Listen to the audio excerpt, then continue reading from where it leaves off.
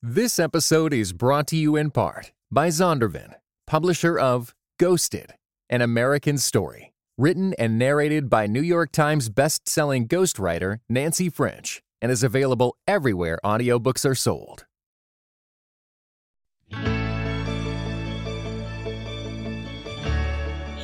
Hi, this week we're going to talk about A Diary of a Country Priest. This goes along with my chapter on the contemplative and active life and how those two things go together. And I have with me Chris Smith, who is the editor and founder of Englewood Review of Books. So Chris, welcome. Do you want to add anything to your bio so people know you? Thanks, Jessica, for having me. Just really quickly, I'm part of the Englewood Christian Church community here in the urban Near East side of Indianapolis.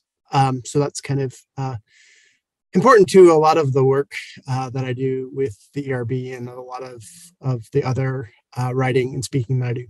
Yeah, I mean, Englewood Review of Books just filled a huge gap, especially for all of us who were in love with books and culture. And you just kind of stepped in. I know you had started before, but you really stepped in and supplied a need for the church. So I'm appreciative of what you do. Thank you. Yeah, I think there was just some really good, maybe even providential timing to kind of our history over the last. We started in 2008, so wow. Over a dozen years now. Yeah, wow, that's fantastic. Well, congrats on that. I hope more people after this interview will go and follow Englewood and hopefully. I hope so too. Thanks. Yeah, that'd be great. So, tell me about Diary of a Country Priest. When did you come to read this novel? So I probably read it for the first time right after college. Oh, wow. There was a time period because I was during college, I didn't read much outside of what I had to do for classwork. And I took honors classes, but other than that, I didn't take a lot of literature classes. I was a math and computer science major. Which is kind of odd twist to where I've ended up now. But yeah, so there was a period of time in a couple of years after I graduated from college that I was just learning a lot of things and just kind of reading a lot of kind of faith-oriented things, probably a lot of church history, but also certainly some kind of classics in the Christian tradition. And Diary of a Country Priest was one of those that I read for the first time then. And actually, so I just reread it this past month after you invited me to have this conversation. And I don't know that I had read it at all in between. Oh, wow. So it's been a while. And yeah, it was definitely a different experience reading it now and kind of reading it, we'll say 25 years ago. Can I ask how you found it, though? Because it's a rather obscure text, I think, for most people. So when I first showed a draft of The Scandal of Holiness to one of my friends, she's like, "Did you pick the most obscure books you could think of?" She hadn't heard of a single one of the books in The Scandal of Holiness. So it's got a cult following, but it doesn't have like a major popular following. Yeah, I mean, and I don't honestly remember exactly how I found it. Yeah. I know that I was reading a lot of things related to kind of the contemplative tradition in those first couple of years after college. Richard Foster's Celebration of Discipline in some ways kind of became its own curriculum for me because I pretty much tried to read every book that he mentioned in that book, which was a wonderful sort of introduction to the Christian tradition and church history because he is a master of kind of that sort of history. So I can't remember if this novel was mentioned there or it was mentioned in another book that I read because it was mentioned by Foster. I can't remember, but it was something along those lines. You know, when I first found it because of Image, do you remember when Image put out that list of, the 100 books Christians should read? Do you remember that? It was that was a while back. Yeah, I mean, that was at least 30 years ago. Okay, yeah. It was a long time ago. But I remember that became like a curriculum outside of my college curriculum that I wanted to follow. Like I wanted to go through every single one of those books. So for me, I bought it, but then it sat on my shelf forever. Like I got this used copy. I actually have like 2 used copies and it just sat there and I never paid attention to it. And then when I finally got around to reading it, it was like, oh, wow. Why hadn't I read this earlier? Sure. Yeah. There's definitely good reasons that it's a classic. Yeah. I think though, I mean, I will be honest, I wasn't quite, it was a little, I was a little less comfortable with it now than I was 25 years ago. I can certainly see things that I can see why I appreciated it. Yeah. But kind of being in a little bit different place faith wise, there were some things that just kind of made me raise my eyebrows a little bit. Yeah. So tell me what those were. Like, what drew you to it, or like, what was your impression 25 years ago, and then now, what are your hesitancies? Yeah, I mean, I think so. In some senses, for those that haven't read the novel, in some senses, it's kind of drawing upon for what might be called kind of the literary history of historic individualism. Kind of this, I mean, you have this priest who is a saint of sorts in kind of the traditional sense in which that's understood, and his parish is much less than kind to him, but yet, and he's, as you find out over the course of the novel, he's practically dying of cancer. And so he's got a lot of things kind of stacked up against him, but is able to kind of find peace and a pretty deep relationship with God in spite of those things. So that's kind of what I mean by kind of the historic or heroic individualism. I mean, again, it's kind of about the same time that Gatsby came out. I mean, just a lot of the literature of that era. I mean, Camus isn't, The Stranger isn't exactly historic individualism or heroic individualism, but it's definitely very individualistic and kind of fatalistic. I'm less comfortable with that today, and particularly in the ways that we think of saints. Mm-hmm. I think kind of the more I read church history and the more I read biographies of saints, they're always kind of products of their times and communities to which they belong. Mm-hmm. I think one of the big things in kind of the way that I think about things and the way the writing that I do is the importance of the local communities. And of course, in this novel, the local community is kind of derided. They're just kind of they're derided for their boredom, and they're kind of the impediment to the faith of this priest. So yeah, and there's like this passage, maybe about a third of the way through the book, where he's talking about prayer. It's kind of a pretty significant and really eloquent passage where he's kind of describing prayer, and he talks about kind of the way that in prayer the individual is connected to the universal humanity through Christ. And I don't think that there's anything wrong with that, but I think what's missing is kind of an erasure of the local community, particularly the local congregation, in that sort of depiction of prayer and praying with and alongside those who daily form us. So anyway, it's that sort of thing that I'm a little less comfortable with.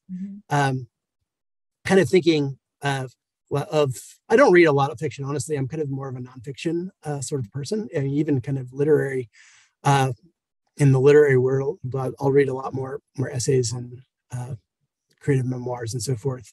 But one of the novels that I've really appreciated recently is James McBride's Deacon King Kong. And one of the things that really kind of strikes me about that is just the really kind of crucial role that the community plays. It's a novel about New York in the early 70s, but I won't give too much of that away, and that we're not here to talk about that.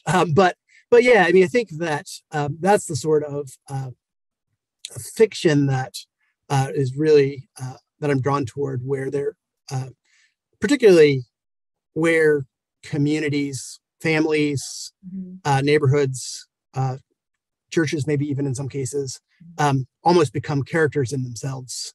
There was a novel a few years back Angela Flournoy's The Turner House. And the family in that book it's a novel about a particular family in Detroit, also kind of in the early to mid 70s, I think. But the family becomes kind of a character of itself, and I find that sort of thing really fascinating.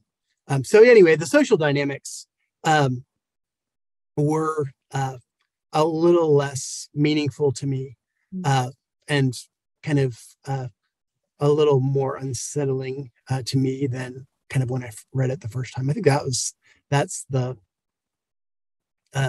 major difference. For me, it's fascinating to hear you say that, because of course, one of the trajectories of my book, I mean, the second chapter is the idea that you can't be a saint by yourself. Mm-hmm. The necessity of the community is definitely emphasized. So when I'm reading this novel, my lens is so much on the priest and his connections to other people, because, you know, when he starts, he's almost, like you said, derisive. Like he begins, you said boredom. I don't remember exactly what he says, but he sounds so negative. He's like, mine is a parish like all the rest. They're all alike. Right? So Yeah. it's this generality in which Sure. he doesn't see where he is. And he even says, like, my parish is bored stiff, no other word for it, like so many others. And he has like this negative temperament. And you feel like if he died right there, there would be nothing sanctifying like about his life. But what's interesting is when he learns to engage with the people, like even Cure de Torcy, he starts having this relationship with his failed relationship with the doctor in town, right? The conversation he has with the madame, Sure. completely changes her. And it just seems like all these people, these characters, granted, none of them are really sanctifying. I mean, none of them are holy. He does stand out as like I think he's supposed to stand out as the holiest character. You might disagree. Right. Is, but like that's what he's supposed to do. And yet at the beginning to the end, you see the move to sanctification happens by the necessity of stepping outside of his perspective. Like in some sense, these relationships are doing as much work as prayer is doing to transform him. Do you see that or no? Yeah. Oh yeah. Yeah, definitely. I can see the sort of transformation that happens. Because I mean, imagine like I'm giving so much away, I can't help it. But like when you get to the end of the novel and he's like returning to his old friend, the other priest, you can imagine if the guy who had started the novel with us seen his old friend back when he was so condescending, he wouldn't have been able to love his friend. There just wasn't a lot of charity in him.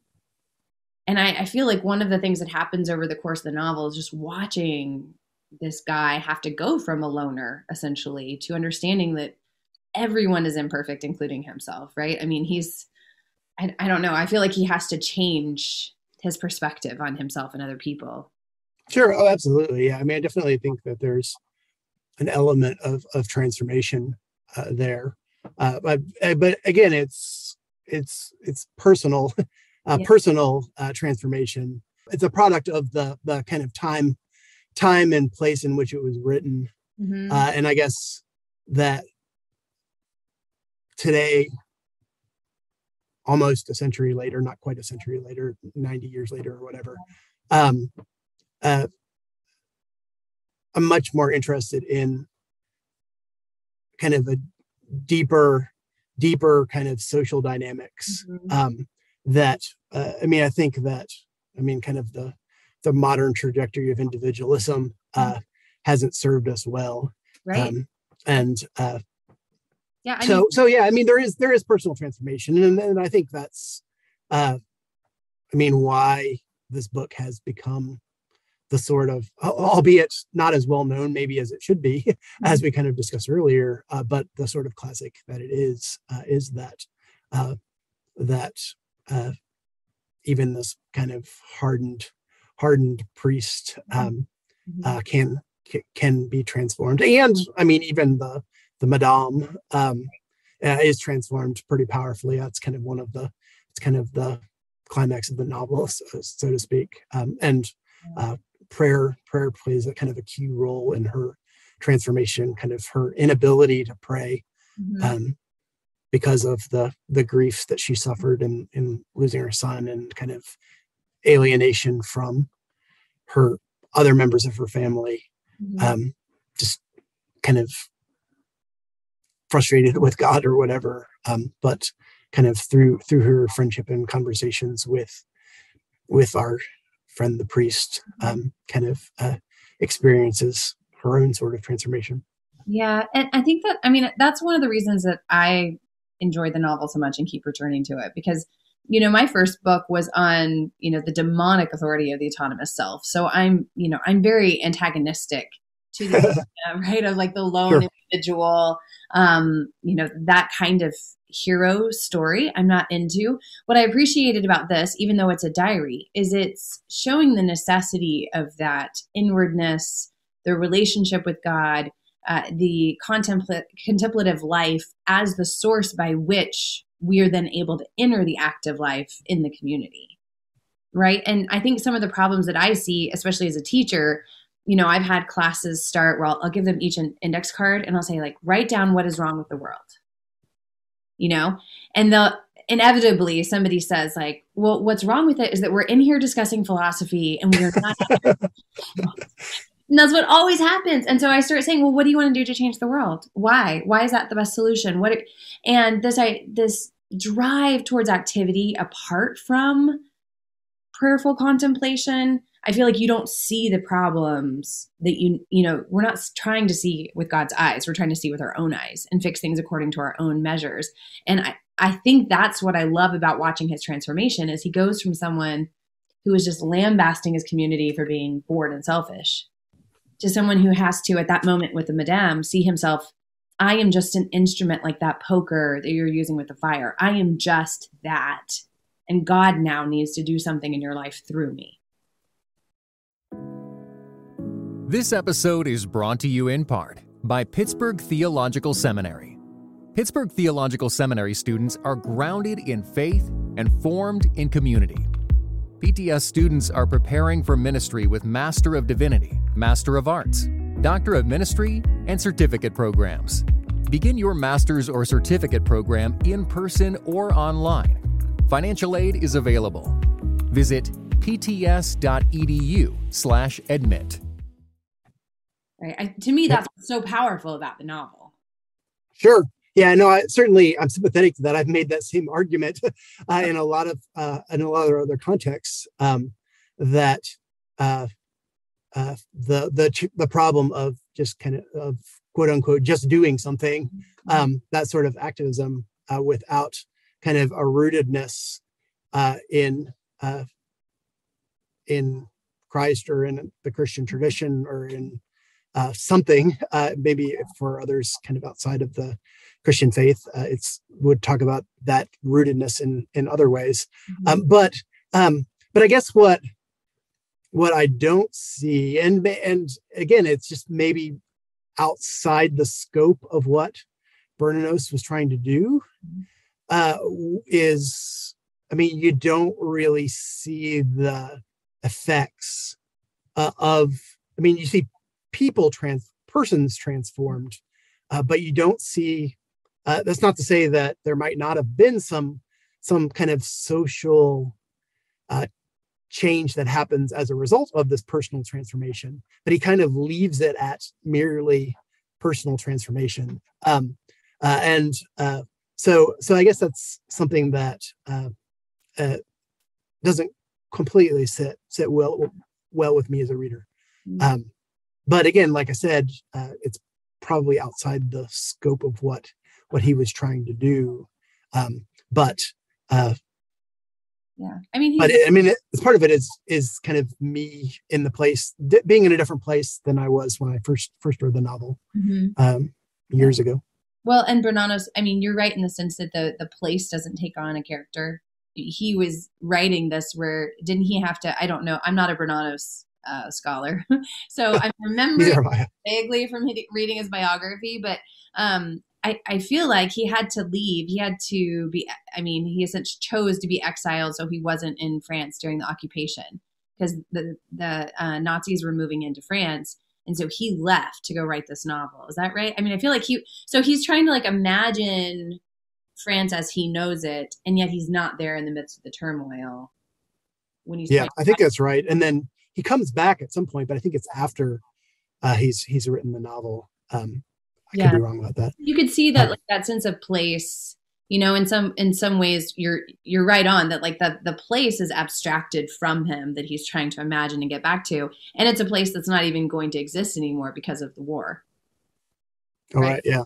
Yeah, it's a place that's going to be demolished and changed, and he's writing about it as it used to be. I mean, there's almost like this sense of nostalgia even in the approach to that parish. Sure. Right. But I was thinking when you were talking about not liking the lone character, are you a Wendell Berry fan? I am. Okay. I am. I'm more so his essays and poetry than his fiction. I was going to ask about Jayber Crow, because like that to me is one of the reasons I don't like Jayber Crow, but I actually like this novel. Do you see the connections or no? Yes. Say just a little bit more. So, you know, Jayber Crow, I mean, he's so inward, and like even his relationships are inactive, right? Like he chooses not to be active because he thinks it's almost like it's supposed to be this like Sidney Carton kind of relationship with the figure that he loves, where you sacrifice yourself loving that person platonically forever. And in that sense, it's so disconnected and abstracted and only about what's going on internally for Jayber that I just struggle to connect with the novel. Whereas for this, I can feel his passion for the characters, like his sense of pity, his emotional ties to them. I mean, he really does start hurting over them, right? He like, I don't know, the visceral responses he has to other people in the community just feel so much more charged to me than. Sure. Yeah, that makes sense. That kind of contrast to Jayber Crow. Yeah. I think part of it too, again, this is just kind of personal aesthetics, but the kind of diary sort of genre where you're kind of seeing and hearing kind of all his personal thoughts. It seems like a lot of hand wringing. So it's not, again, I mean, it works for what Bernanos is trying to do. But again, it's not necessarily my cup of tea, I guess. Yeah. But then at the end, though, again, going back out to the community, like it doesn't end in his voice. It ends inside of him, right? Like it gives you this like epistolary add-on that says, this is my perspective on him that's going out into the world. I mean, it's a real opening, like grace is everywhere. It ends with this outward turn from this priest. So you're right. It definitely has that, you know, kind of insulated feel to it aesthetically until the end. Until the end, yeah. Right. Then and of course, that line is a wonderful one, and one that's kind of become the kind of almost tagline for the novel. Even folks that haven't read the novel may be familiar with kind of that. Yeah. Of course, the novel was made into a pretty significant movie. Have you seen it? I haven't seen it. I haven't actually. Okay. But I kind of read a number of reviews and summaries of the movie as I was trying to kind of refresh my memory of. Yeah. But yeah, so some folks may be familiar with the story or that last line, which I think there's a slight variation in kind of how that's presented in the movie, which I think is mostly just a different translation. Yeah, I mean, what do you think of the way that it ends? Grace is everywhere. I mean, it's hard to argue with. It's something that we all need to be reminded of, that the grace of God, what the Calvinists would call the common grace, is everywhere. It meets us in the most mundane of interactions, daily interactions. But on the other hand, the flip side of that is that in some senses, because grace is everywhere, it's encapsulated that way, you kind of, in some senses, lose the particularity of it. I mean, grace is in this relationship or this encounter or this sunrise or so yeah. I mean, it's hard to argue with with that idea from the Christian theological tradition. But also, I think uh, I mean, something that I say a lot is, I mean, if it's everybody's job, then it's nobody's job. If grace is everywhere, then we can perhaps, it becomes too easy to take it for granted, I guess, is another way of saying that. And it really, how do we keep that in the forefront of our minds? That even in the face of cancer and death, in our priest's case here, that he's able to find the grace of God. I think that's one of the striking things for me about this novel, that was striking before and continues to be pretty powerful for me, is the way that he faces his own death. Mm-hmm. Right. I had a couple of friends that were a couple were married that both died of cancer in their late 20s, but were powerful witnesses of the hope of God's kingdom in the way that they faced their very untimely deaths. So I was reminded of their story as the priest was the last half or so of the last chapter, where he's knowing that he's going to die, and yet ending up, as we have said, proclaiming that grace is everywhere. Yeah. And it's definitely not a romanticized ending when you think about it in that perspective. It's oh no. Like he says, Lord, could I have loved it all so much? I mean, there isn't a sense that he's disdaining the world. There's not a sense that he's fearing death, but that's not the only thing that he's experiencing, right? There's just so much realism that grants him that, I think, final revelation that grace is everywhere. Mm-hmm. Right. Yep. Well, as we close, I know that for me, the book is hopefully going to introduce churches to the necessity of reading, but that's something you've done a ton of work on. Do you have visual aids? Do you have your books to show people? Probably somewhere. Oh, here we go. I didn't ask you that ahead of time, but I thought you should show people your books, because this is the one that is most directly related to what you were describing. The tradition of individualism has shaped how we understand reading and the ways that we approach reading. That in a lot of ways it is a very personal act, but it doesn't have to be a private act. Mm-hmm. And I see reading and conversation as intertwined sorts of acts. Mm-hmm. And I'm hopeful that, of course, in churches, we're always reading scripture together. And that may be one of the best sort of examples that we have of reading together in the present age.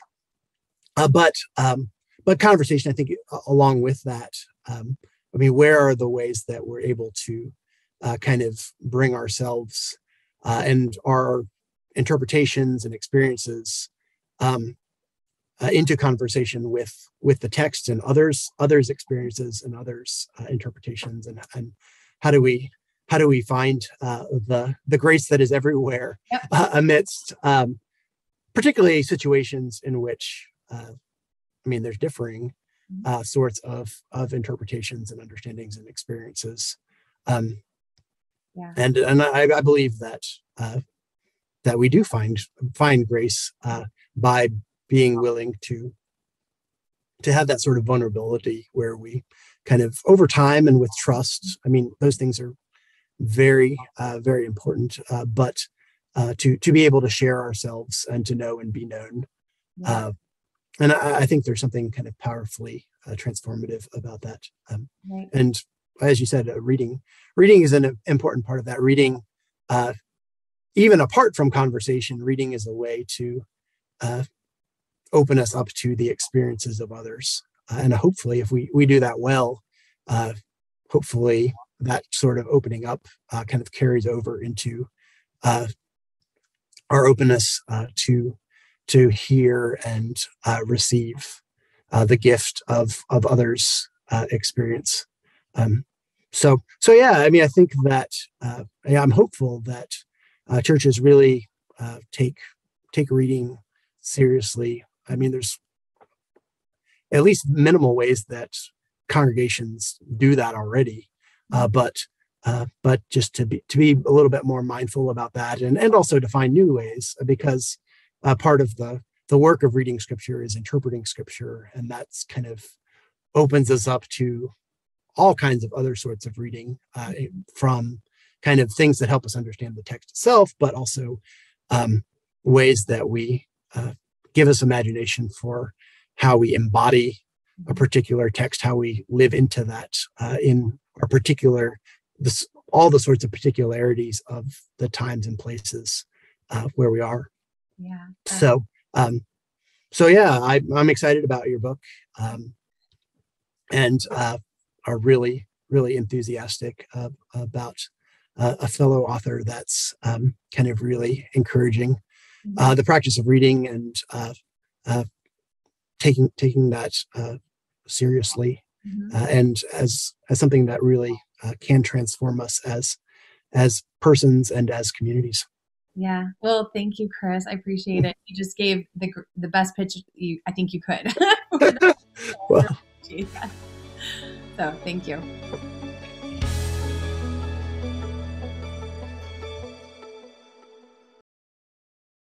This episode was brought to you in part by United We Pray. United We Pray is a podcast devoted to praying and thinking about racial strife, especially between Christians. Come join us in praying for the unity of God's people.